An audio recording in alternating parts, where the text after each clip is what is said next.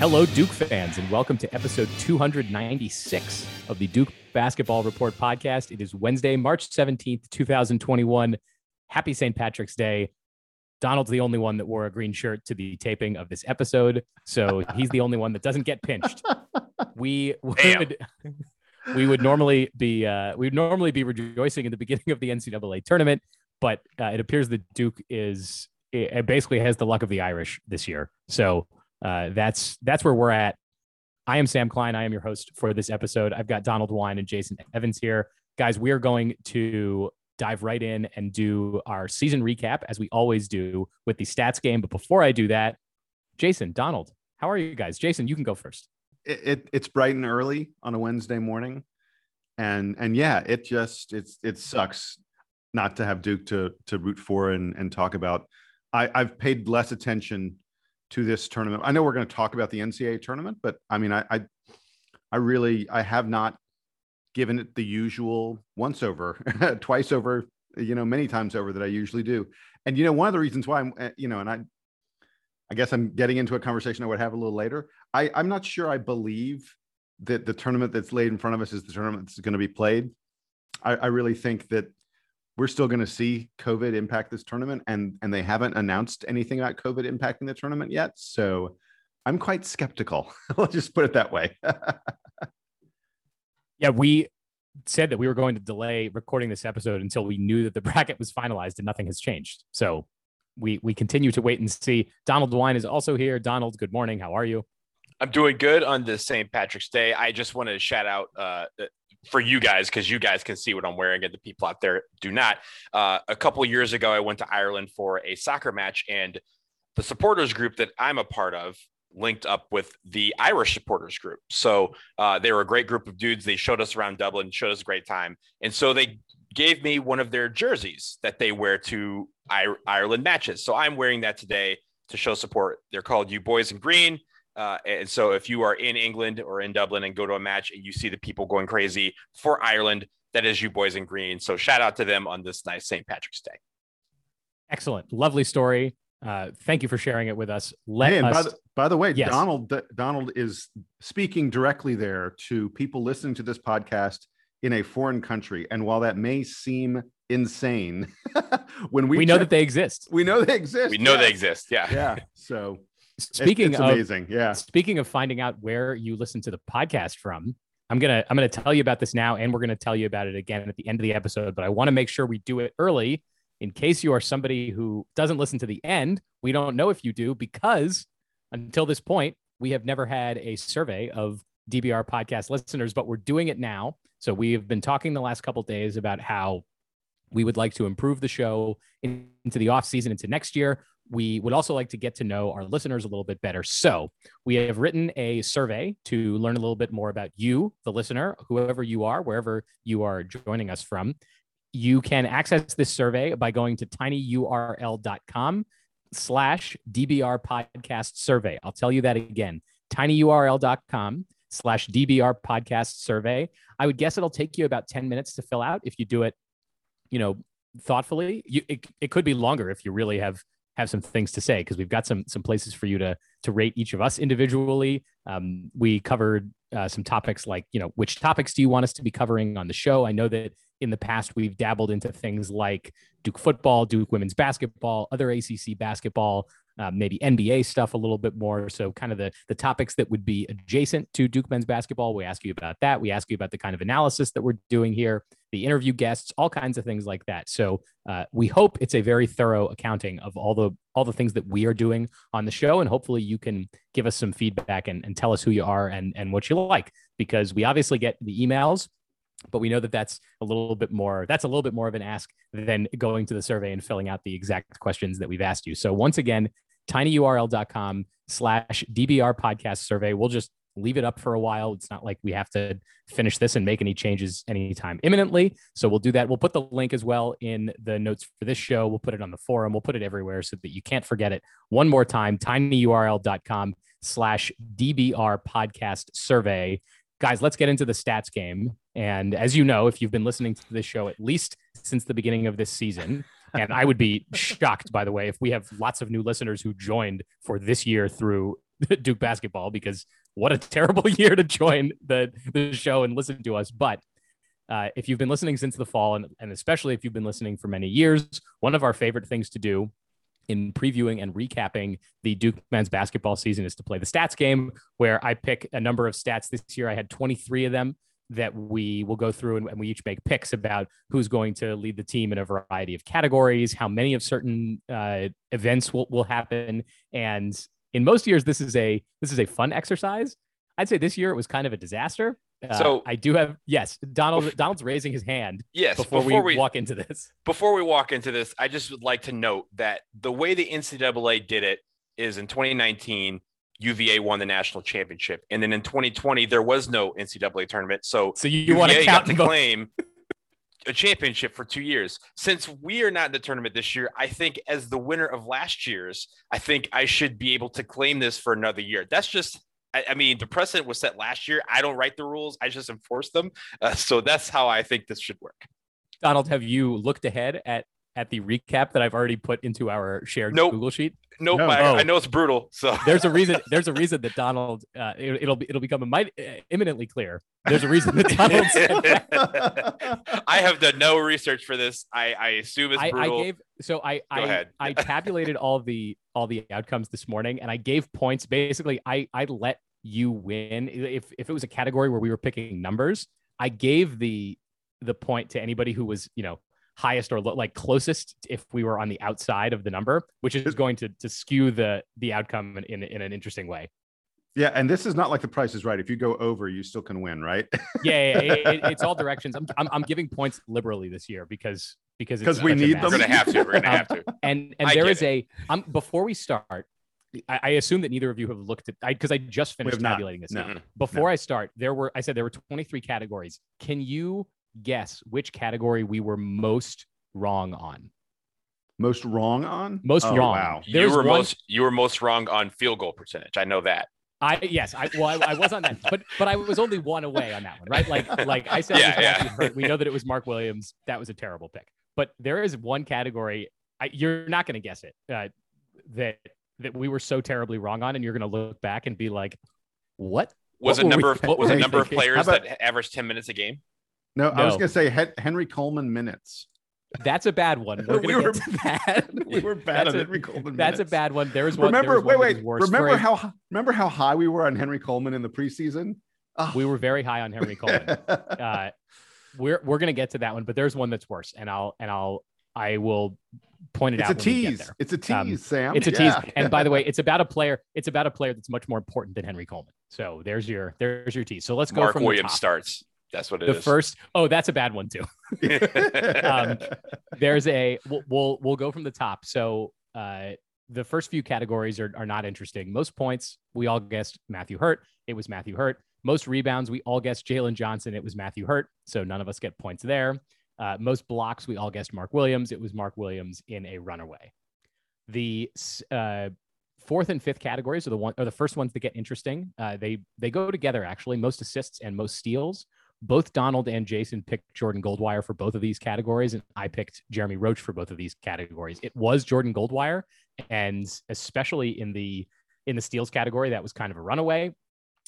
Jeremy Roach came in second in assists and fourth in steals. So I was apparently much higher on Jeremy Roach than I should have been at the beginning of this season. But if my memory serves, didn't Donald pick Jeremy Roach like in 3-point field goals or something like that? Well, we're going to get to that one. We'll get to that. Don't worry. None of us did well. They said it was he alluded that out like my stuff was a bloodbath. I've got most of them right so far, so I'm good. You're cancel the rest of it. You've got two more.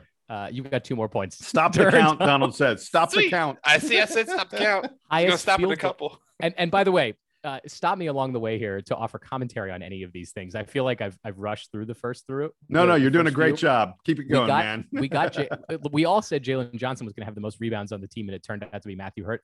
Again, a lot of the color of the outcome of this game is going to be, one, Jalen Johnson barely played this season. Like, he only played in about half of Duke's games. And 2, Duke played a lot fewer games and won a lot fewer games than even we anticipated going into the season. Highest field goal percentage, you both picked Mark Williams. That was correct. I picked Matthew Hurt, who came in second place, but a pretty distant second place. He was 10%, 10 total percentage points behind Mark Williams, not 10% less than Mark Williams. Highest 3-point field goal percentage, guys. This was Matthew Hurt. It was Matthew Hurt. Really it was Matthew Hurt, like by a long shot. shot. Did I take Joey Baker? Did I take Joey Baker? Yeah. Matthew Hurt hit 44% of his 3-point field goals, which is nuts. Let us stop for a couple times here to say, wow, what a season that Matthew Hurt had. That, like, one of the best offensive Duke seasons I think that we've seen in a long time from his total production. 44% from 3. Jason and I both picked Joey Baker. Donald picked Jeremy Roach. Neither of those guys was like anywhere close to Matthew Hurt's numbers. I'm going back here. Joey Baker hit 31% of his 3-point field goal attempts, and Jeremy Roach hit the same, both 31%. Look, so you just acting like behind. You were acting like I was the only one left on the island picking Jeremy Roach. I had company on that island. Joey Baker was on that island with you. Yeah, exactly. And that island was really far away from the basket. Really far. Most field goal or most free throw attempts. We all picked Wendell Moore. We thought Wendell Moore was going to be more of a driver. He was going to be more aggressive on offense. That didn't really happen so much this year. He did lead the team in scoring a few times, which was impressive. There were a few games where he really went off, but Matthew Hurt, again, far and away the most free throw attempts for Duke. And Wendell Moore was third, right? Okay. Least, yeah. I mean, that's not that bad. At 46. That's like Yeah. 2/3 of Matthew Hurt's total. Right. So not great. Field goal attempts. Jason and I both picked Matthew Hurt, which was right. Donald's picked Jalen Johnson. Sorry, Donald. Jalen Johnson quit the team about a month ago, so you don't get points for that. And he also had a foot injury that sidelined him for a few weeks. All right. We have finished the categories where we are picking names, and now we are picking numbers. And this is where things get dicier. Although the first category is actually a fairly easy one, and two of us nailed it. How many players are going to lead Duke in scoring in a game? Jason and I both picked the correct number, which was 6. Donald picked 5, which was not right. And let me tell you something. If we had done this category differently, how many times is Jalen Johnson going to lead Duke in scoring this year? Like I imagine that we would have each guessed something like in close to double digits, right? We expected Jalen Johnson to be great. He led the team in scoring in exactly one game. His first game of the year. No, it wasn't even the first game of the season. He only led the team in scoring in a January game against Pittsburgh, which Duke lost. Yeah, the first game of the season, the leading scorer was DJ Stewart. Yes, and DJ Stewart, interestingly, is the player that I'm going to get to very soon as it relates to things we got very wrong, and that's actually the category. I'm teasing that though because I have one more to get to. Mark Williams starts.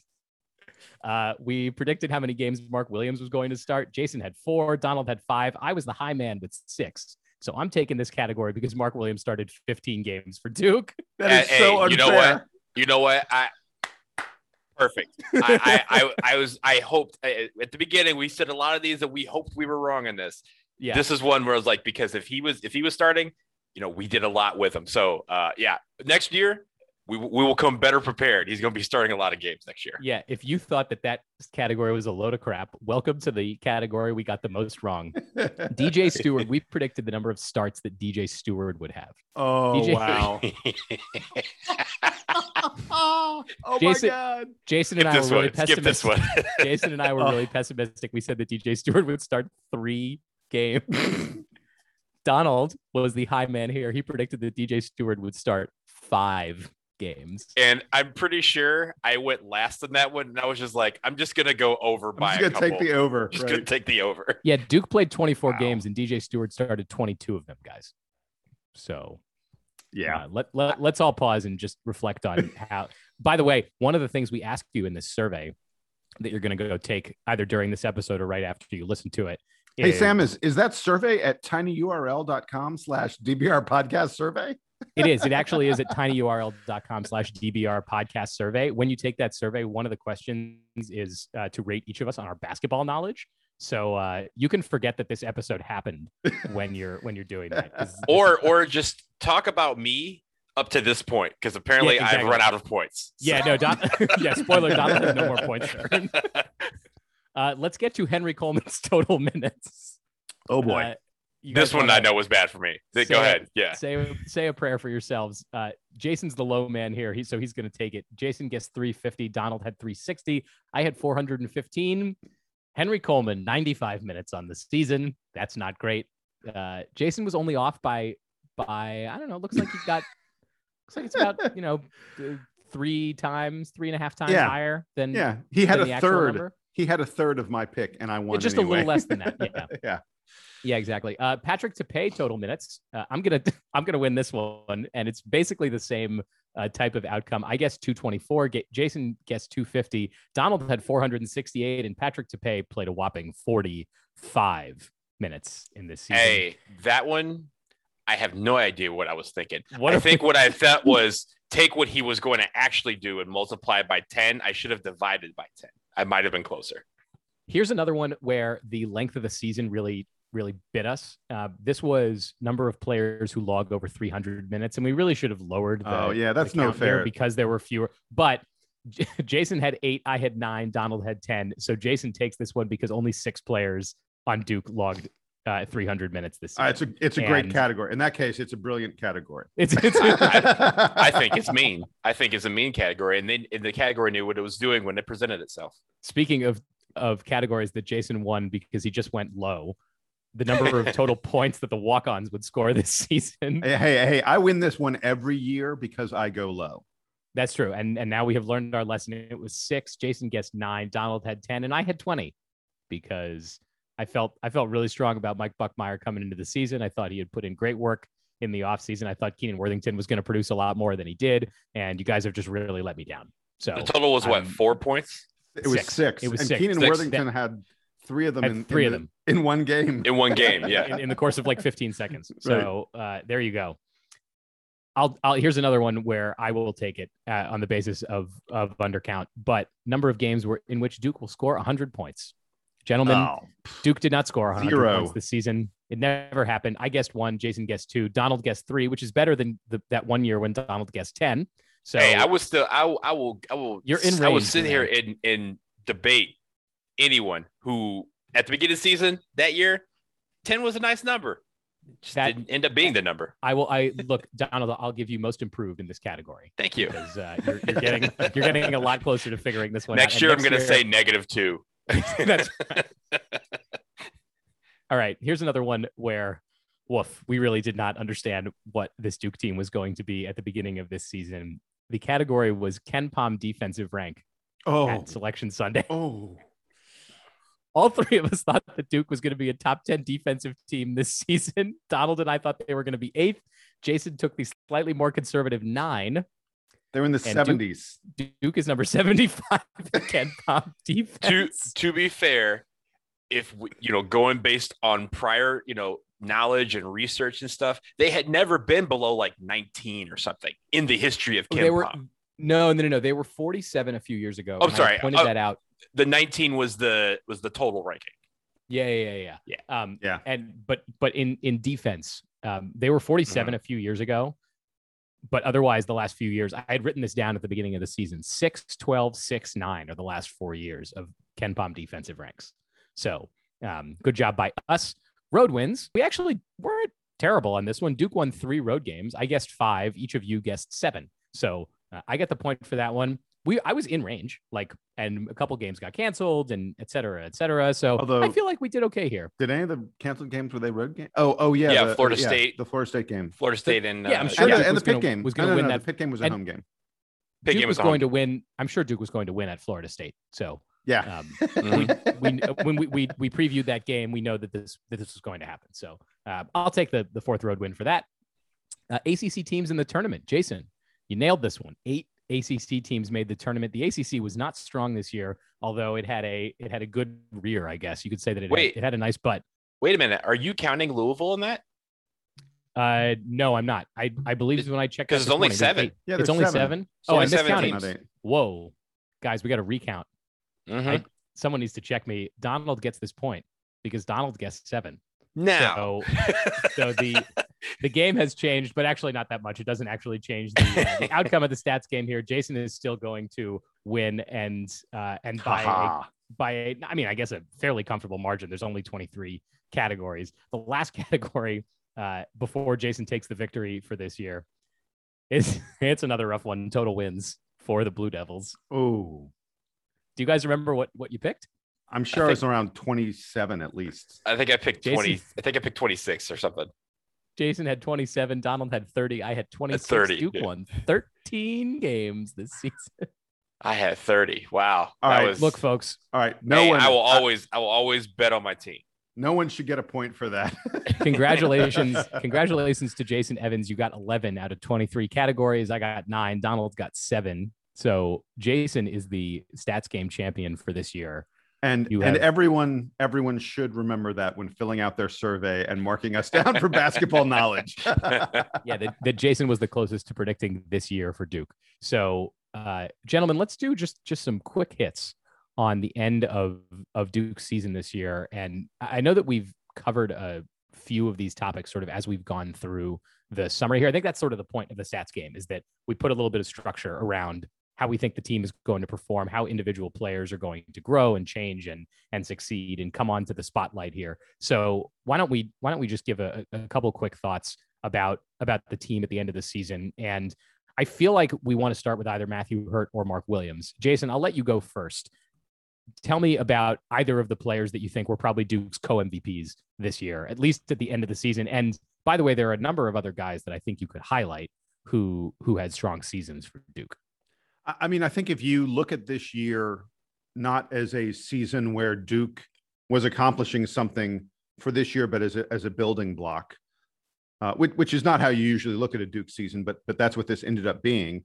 There's some really nice building blocks that are in place. I don't have to go back and recap the way Mark Williams turned around his game and turned around the profile of this team late in the year. We talked about it extensively on this podcast, and it's something to really, really look forward to next year. And look, like we mentioned during the stats game, I mean, DJ Stewart, what we thought he was going to be and what he ended up being, way better than we projected in terms of number of starts and all those other kind of categories and such. So there's a lot to look forward to on this team moving forward.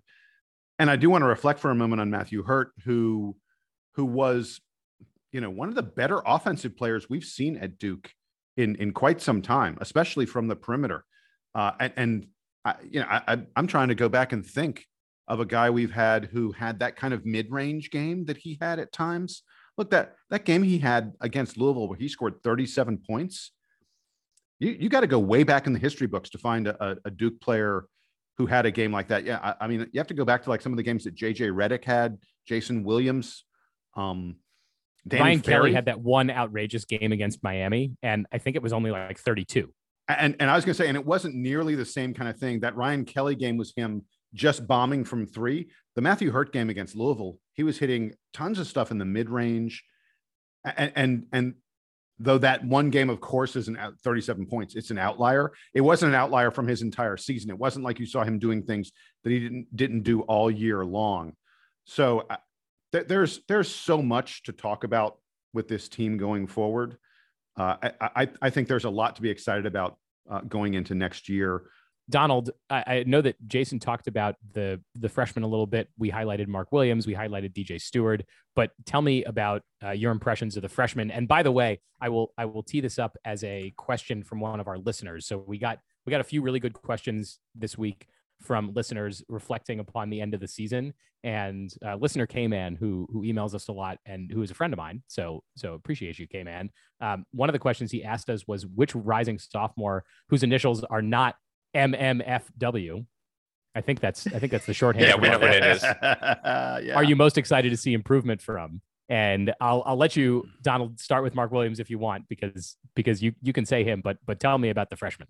Yeah, well, first of all, I think MVP Matthew Hurt, hands down, throughout the entire season. If you're looking at season from start to finish, he knew he was going to be the guy entering the season and was the man all season. So I would give it to him. Not disrespecting anybody else on the team. He had great seasons, but I do want to talk about Mark Williams very quickly. His rise to stardom was kind of similar to the feel good story that we had a year ago with Justin Robinson. But he did it as a freshman instead of as a senior. And I think when it comes to Mark Williams, the future is so bright. If we know that he's going to improve every single day, which we literally saw throughout this year, I think is going to be an incredible summer for him. It's going to be important for his development. As we've said before, we hope Cookout really enjoys his presence over the summer, and he's there a lot. But I think when it comes to Mark Williams, him coming along and then emerging in the back half of the season was incredible to watch. It was fun to watch, and it gives us so much hope for what he can do beyond the season. I do want to transfer with, you were asking about what other player, what other freshman that we could be most excited about.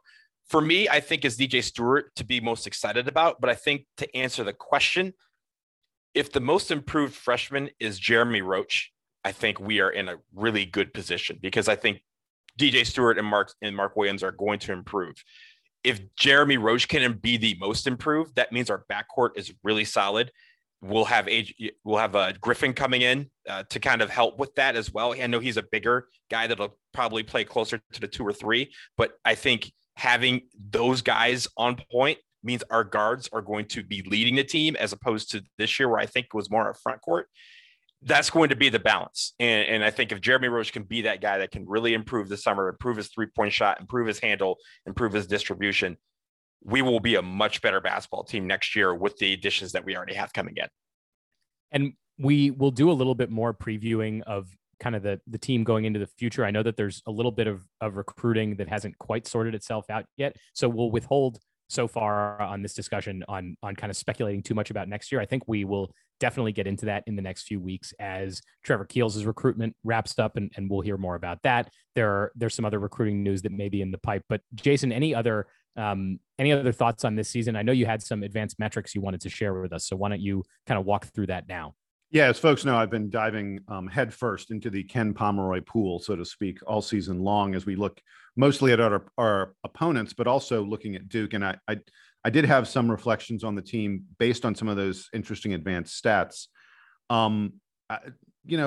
Duke was never a team this year that forced the opposition into bad situations. And that's one of the things that we have to work on improving next year, especially obviously on offense, because that's where you control what the opponent's doing more than anything else. And it's really borne out in free throws. Duke finished the year 337th in the country in free throw attempts compared to field goal attempts.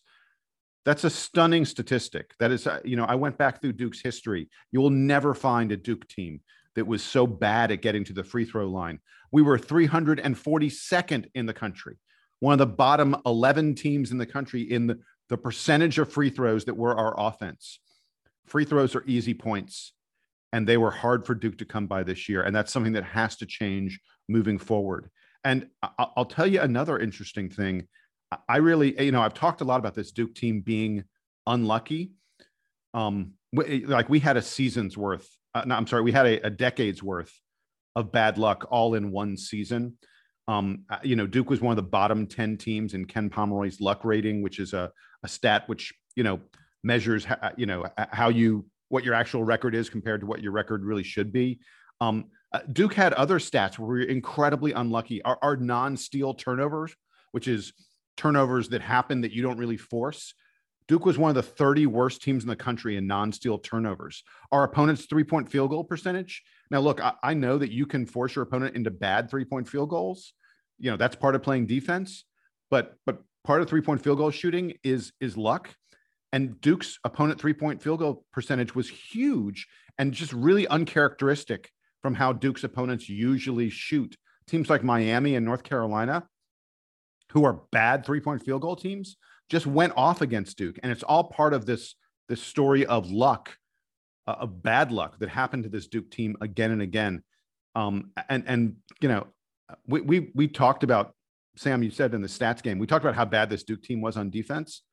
But one of the advanced stats that sticks out to me, and this is going to be surprising, Duke was the 15th best offensive team this year. And you may think, hey, 15th best, that's pretty good. This was a really bad offensive team. Duke is traditionally, almost always, one of the 5 to 7 best offensive teams in the country, according to Ken Pom. And so to be 15 was much worse than usual. In fact, this is our lowest offensive ranking as a Duke team since 2007. That's a long time ago.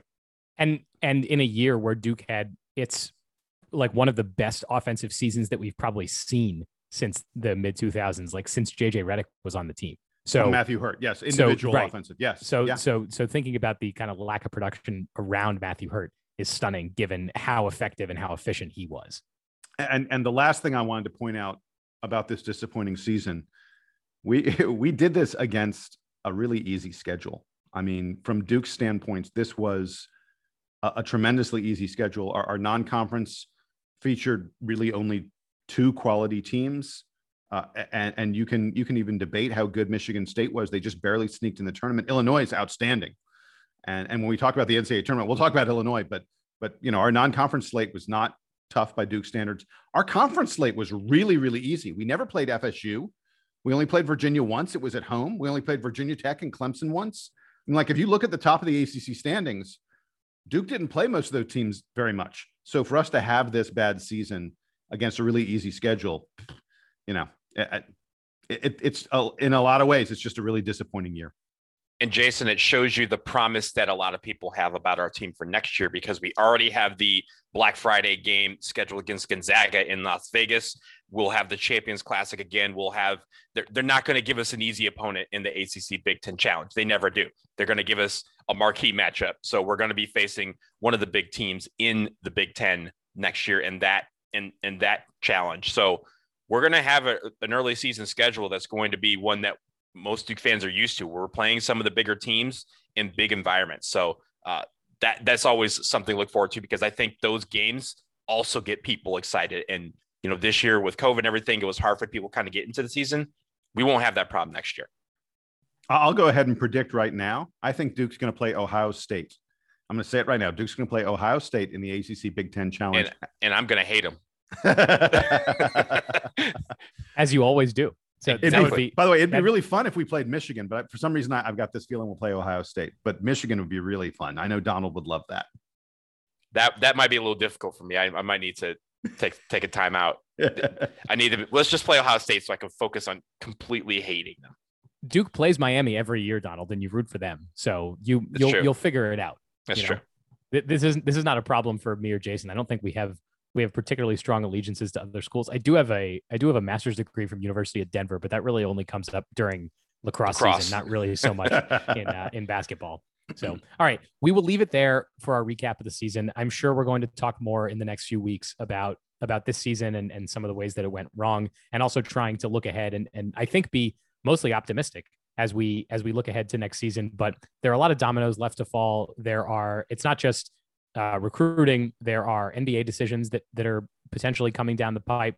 We expect, I think, Matthew Hurt to at least strongly consider declaring or declare and then explore his options before maybe coming back or maybe not.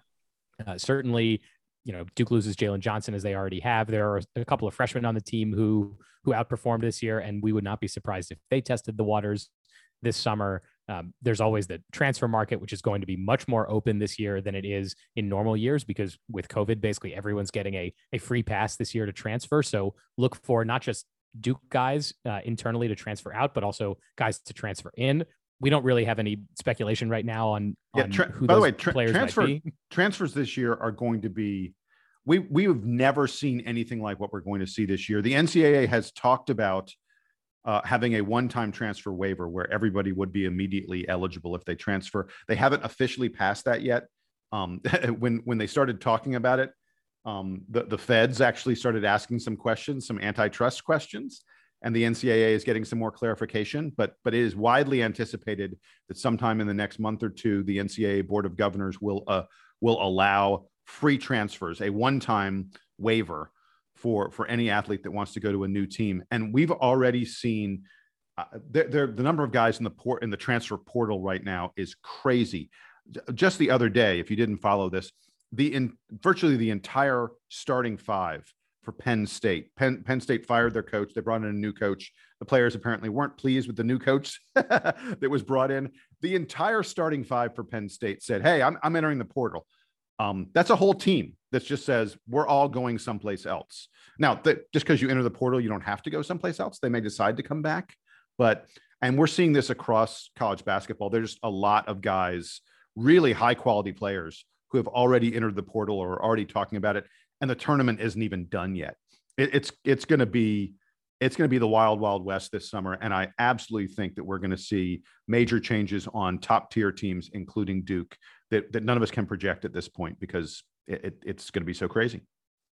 And because of that uncertainty, we're not going to try to delve into all the possible combinations of outcomes that could happen here. The three of us were texting about this the other day about Matthew Hurt's decision making and how it might affect the recruiting, and we were like, oh, there's too many rabbit holes here. There's too many dirt roads. So I'm sure we'll cover it over the coming weeks and months. And by the way, Jason, speaking of regulation, name, image, and likeness becomes much more prominent this summer as the restrictions are relaxed. So we don't yet know how that's going to affect Duke. How that's that was the other thing that the feds asked the NCAA about. Yes. So as players are able to start making more money off their name, image, and likeness, I think there's a huge question out there that every national and local college basketball writer is asking, which is, does this help or hurt the big time programs? Does Duke improve because guys are able to market themselves now as Duke players, or does it hurt Duke because you can now go take your brand elsewhere? Does you could say very simply, like, does the Zion Williamson model make more sense, or does the Ben Simmons model make more sense? And the answer is we don't yet know. So all of that and more to come in the future. We're going to take a quick break. When we come back, we are going to talk a little bit about the NCAA tournament, which the first four of which begins tomorrow, and the full bracket begins on Friday. So we'll make a few picks and observations now that the field is quote unquote locked in. If you are not sticking around with us after the break, don't forget tinyurl.com/DBR podcast survey. Tell us what you think about the show, but we'll be back, guys, right after this.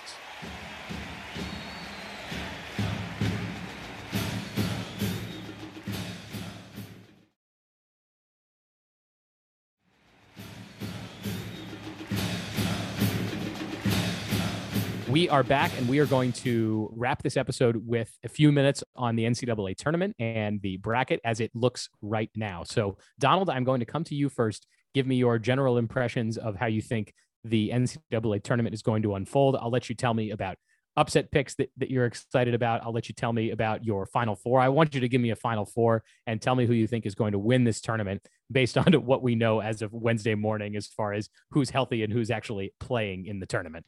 Yeah. So what I say right now can easily go out the window in the next 48 hours before the tournament actually begins, because so much is still changing. I mean, we're already hearing about some teams that aren't bringing all of their guys to Indianapolis or haven't brought all their guys to Indianapolis because of COVID concerns. So some of these teams are going to be shorthanded. Some teams that were poised to do very, at least semi well in the tournament. So I'm going to quickly go through, as of right now, who I have as my upsets and also my Final Four. I have not picked a winner yet. This is because this year's kind of crazy when it comes to just the number of teams that could win it and the number of teams that should win it. No, you're just going to say one at the end. You're going to go through your Final Four, and then you're going to tell me which of those teams is going to win. And I don't care how much you thought about it. Okay, that's fine. I'll do that. You're under the gun here, man. That's fine. So let me start with the upsets really quickly. I think one of the big upsets that I think everyone is really high on right now is Georgetown over Colorado. That's a 12-5 upset. Reminder for everyone out there picking brackets, always pick a 12-5 upset because one of them usually happens. Georgetown is probably the one most poised to do that. They ran through the Big East and really, is a team that may be underseeded as a 12, but they could also be very seeded very correctly. But again, I think that's one I think we're going to pick. Another one I think a lot of people aren't picking, Winthrop, another 12 over Villanova, who is a 5 seed. They lost Colin Gillespie for the rest of the season and really has affected them over the last week or so. So that is something that I'm looking at. And then finally, for those of you out here in ACC land, 13 Iowa over 4 UVA. Why? Because last time Ohio was in the tournament, they were a 13 seed. They made it to the Sweet 16, and they did it with just absolute force. So that's something that I'm looking at. Again, I may not pick them, but those are the 3 upsets that I'm looking at. And then for your Final Four, right now, as of March 17th, St. Patrick's Day, I have my Final Four as being Gonzaga, Michigan, Houston and Baylor, and I have a homer pick, I know, but I think it can still happen. Michigan over Baylor for the title. Why do I say Michigan over Baylor? Because Michigan right now is missing one of their best players, Isaiah Livers, but he is scheduled to come back for the Elite Eight and then the Final Four. If that happens, Michigan's chances skyrocket, and Gonzaga, who right now is undefeated. No team has gone undefeated in the tournament and won the national championship since Indiana did it in 1976. I do not think it will happen this year. I think everyone knows that Gonzaga is the best team, and I do too, which is exactly why in this COVID era that they are going to lose sometime before someone hoists the trophy. That team will be Michigan as of right now. I refuse the right to change before Friday, but that's what I got right now. And if it has to be anybody that's going to lose, you might as well pick Michigan because that's exactly who you are. Donald, I love your picks. They're fascinating. They're interesting. They have just enough insight in them. Jason Evans, tell me about what is going to happen in this NCAA tournament. So I'll tell you one thing that I think is going to happen, and that's that there is going to be a team that's not going to play because of COVID, and we just don't know who that team is. And it's and the other thing that's going to happen, and Donald kind of alluded to this, is there are going to be teams that are going to have way fewer players than expected. It's shocking to me that no team has COVIDed out of the tournament, that no team, opened up a spot for one of those first four out teams to get their way in the tournament. I think that teams, the NCAA has said if you have 5 guys, you can play. And I think there may be teams playing with 5, 6, 7 players, including a couple of them walk-ons. It's going to be crazy Wild West kind of stuff happening out there for some of these teams, especially early. I think as we move later and later in the tournament, the NCAA is trying to create a bubble for these teams in Indianapolis. And while it's not a perfect bubble, I think that they're going to, I think they're going to do a pretty good job of having teams stay safe. But arriving to Indianapolis, I think some of these teams are having some trouble with that. Kansas is one of the teams having real trouble with that. They've already said that there are several players who they don't think are going to be there for their first game. And in fact, one of my first round upsets is Eastern Washington, number 14 seed. I think Eastern Washington will take out Kansas. That's one of the big first round upsets that I'm looking for. In terms of my Final Four, because I haven't picked the whole bracket yet, but I went with a lot of chalk. I really feel like the top teams are a pretty healthy stretch better than everyone else this year. Like we alluded to, I don't think there was much debate about who the 4 number 1 seeds were. And as Donald mentioned, Michigan, even though they were clearly a number 1 seed, missing Isaiah Livers is a big deal. So my Final Four is 3 number 1 seeds, Gonzaga, Baylor, and Illinois. And then I think missing Isaiah Livers is going to hurt Michigan. And so I've got Florida State, a little bit of an ACC homer here. I've got Florida State coming out of that bracket. So that's my Final Four: Gonzaga, FSU, Baylor, and Illinois. And as much as I love Gonzaga, I'm going to take Illinois to win it all. I think they've got a great combination of youth and experience. They've got great size and great guards. And when in doubt this year, I'm picking a Big Ten team. That's one of the things I'm doing in my bracket. And one of the reasons for that is this year we had less interconference play than any year in the past. And there was basically no interconference play at all after late December. Guys, remember December? Doesn't that feel like a century ago? Mm-hmm. Seems like last year. Yeah, right. Exactly. So we don't have a lot of interconference play early on. We haven't had any since December.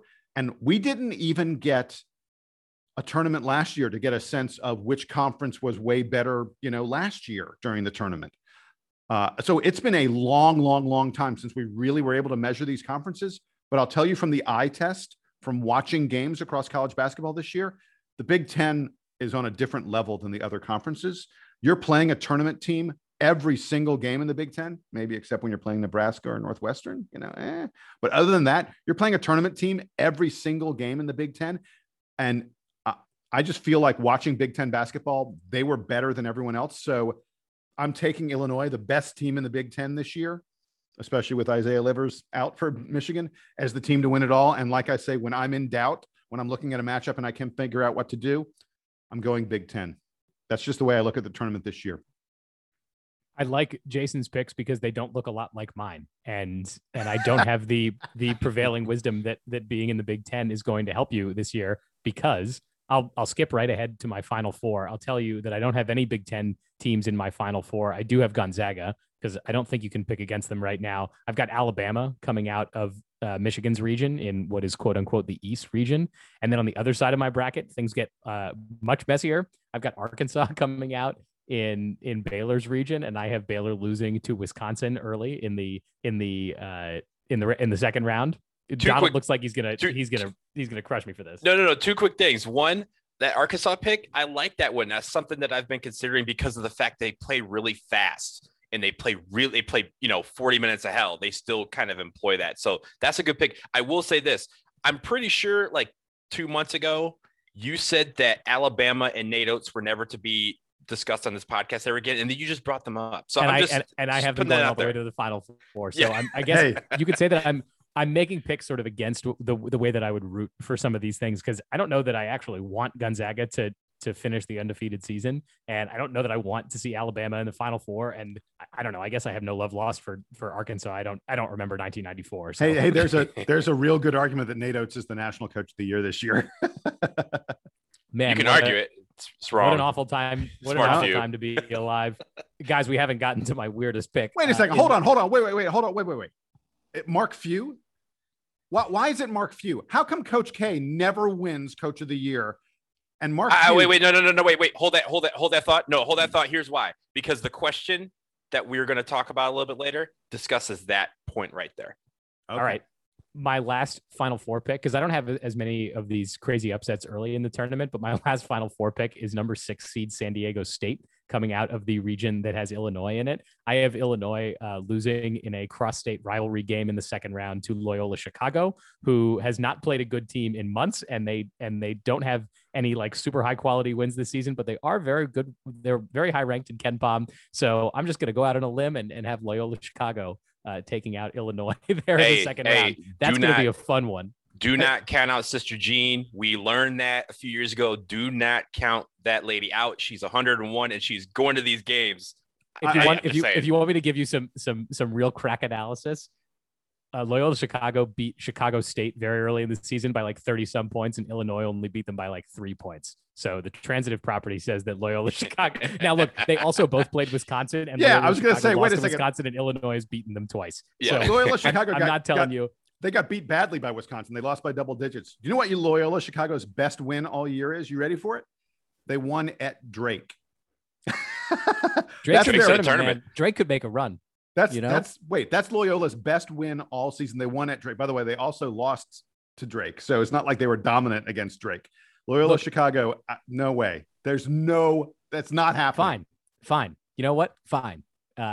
No, I don't get paid to make these picks correctly. I just get to show up. So there's my Final Four: Gonzaga, Alabama, Arkansas, and San Diego State. I've got Gonzaga over Arkansas in the national championship game, and if that comes to pass, wow, what a weird season it was with Gonzaga coming out as the undefeated team and first time in 45 years that's happened. So man, that would be incredible. 1976 Indiana. Guys, yep. The picks are in, and they probably stink.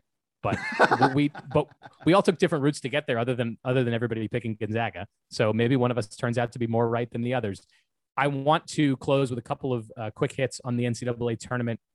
Donald, I want to come back to you really quick, because I know there's been some news out of Bubbleville about the potentially like not ideal conditions for teams to be playing in this tournament. What do you have on that?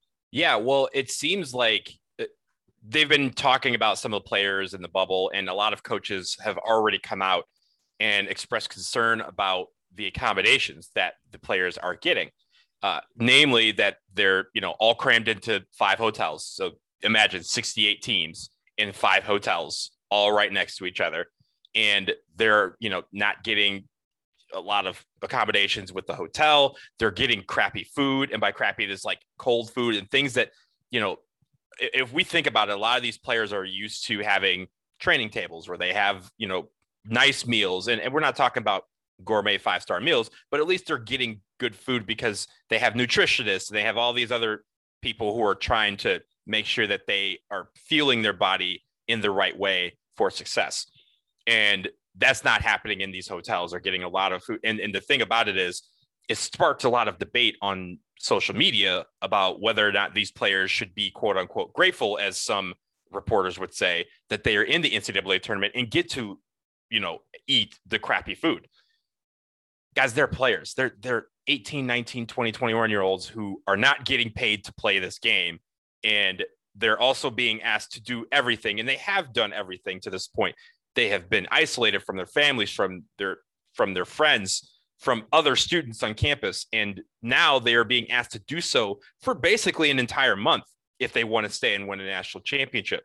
The least you could do is give them a nice meal. I mean, they're getting a bunch of like coupons and stuff like that they can't use. And these guys are like, what am I going to do with this? I think the one thing that they got was a sponsor. They got deodorant. All the players got deodorant. Like, that's what we're doing. Smell nice. That's it. Yeah, they're going to smell nice for nobody as they sit in their room. So I think the NCAA and everyone out there just needs to realize that these are kids playing a game. And we've talked about the name, image, and likeness and all this stuff, and about how, everyone else seems to be making money but these players, and that will soon change, but it hasn't changed yet. And the power still rests in the people who are not playing this game. So I need people just kind of chill out and let these kids complain if they need to, because they deserve, if they're going to play for a national championship for your school. If Duke was in here and they were complaining about this, I will want them to have the best accommodations possible. That is how that should be working. The NCAA needs to make whatever happen, at least give them some nice meals so that they can prepare to play this game and not have any injuries or anything like that. And speaking of Duke not being in the tournament and the conditions not being ideal, I'm going to give us just a couple more minutes of being salty about Duke not being picked for this tournament. We know that Duke is the highest ranked KenPom team that didn't make the field, and that there are teams that were much lower than Duke that did make it. But we got an email from listener Nick, who did a little bit of analysis for us, running through a few key metrics and comparing Duke and some other teams to teams that are in the field, teams that are out of the field. Jason, I would like you to kind of walk through Nick's analysis for us, because I know that you're our guru here on comparing the metrics. So tell us about what listener Nick did for us and what you think about it. Yeah, so Nick took a look at the teams that were the last four in, the first four out, essentially the four substitutes, and then he looked at Duke. And I don't think it'll come as a surprise to anyone who's listened to this podcast over the course of the year. Like you mentioned, Duke is easily, by a lot, the best KenPom team of any of those 9 teams. Last four in, first four out, and Duke. So we're the best KenPom team of any of those teams. In the net rankings, there are only 3 of those teams that are better than Duke in the net rankings, and teams like Michigan State and Wichita State, who made the field in the tournament, were 20 plus points, 20 plus, ranking spots behind Duke in the net. To say nothing of KenPom. I mean, like Wichita State is in the field, and if you look at their net, they're 72 in the net, they're 74 in KenPom. Just for recollection, Duke is 49 in the net, 33 in KenPom. We are clearly a better team than Wichita State, and yet they're in the field. We weren't even in the first four out. And Nick's point here was, he thinks that there was some bias, that the committee held Duke to a higher standard because they expect Duke to be more than what we usually are. By the way, the other thing he looked at was quad 1 wins, really, really high quality wins. And with the exception of Michigan State, who by playing in the Big Ten had a lot of quad 1 opportunities and picked up 5 quad 1 wins, basically all these other teams had 1 or 2 quad 1 wins. Duke had 2 quad 1 wins. So that's not really much of a differentiator. But Nick's point was, he thinks that because everyone expects so much from Duke, when we have a bad year, the committee sort of, they looked unfavorably on us. And if we were Drake, a team that got in the field who has, again, worse numbers than Duke, that if put Drake in Duke's shoes, that Duke would have gone if we had been Drake, so to speak, if we didn't have Duke on our jersey, if we had Drake on our jersey. And I don't think that Nick is necessarily wrong about that. It's the reality of who we are. But the other thing to remember, folks, is this Duke team had opportunities. We had chances to get the 1 or 2 extra wins that would have made us clearly a tournament team, and we just didn't execute late in games. And we can argue about whether the bubble should have burst for us or not. Frankly, this was a team that all year long in the key moments didn't come through. And in my opinion, it's not horrible that we didn't make the tournament as a result of that. That's a justified punishment, so to speak, for not executing in those key moments. And Jason, that is why I stopped you earlier, because I think this question kind of tied into the whole thing about like, why would Mark Few be considered for Coach of the Year, National Coach of the Year, and Coach K would? Because everyone expects Duke to win every single game, every single year, and win the national championship and go undefeated, which, as we've said a couple of times, has not been done since 1976, but they expect that from us every single year. With Mark Few and other programs, here's the thing, even Kentucky, like when Kentucky went, 38-1 and lost in the Final Four in 2015, no one said, oh my God, this team is going undefeated. No, like they did that towards the end of the season, as they said, hey, they have a chance, but never at the beginning of the season did they go, oh, Kentucky, they're going undefeated. They're not losing that game. But at the same time, for us, I feel like every single time we have a team that's halfway decent, everyone expects us to win every single game, while we have millions of haters rooting for us to lose every single game. This is one of those things where they had a chance to keep us out, and we gave them a reason to keep us out of the tournament by losing a lot of close games against some teams that, ended up making the tournament. Because of that, we're not in it. So that's the standards that we have. We have to realize that we are a victim of our own success because we're so successful all the time. People are going to think of us way higher, and they're going to think if we lose it. I mean, just think about it. Back in December, we postponed a couple of games and people thought we were canceling the season. So because they thought we were scared. That's the thing that we always have to deal with. It just manifests itself big time this year.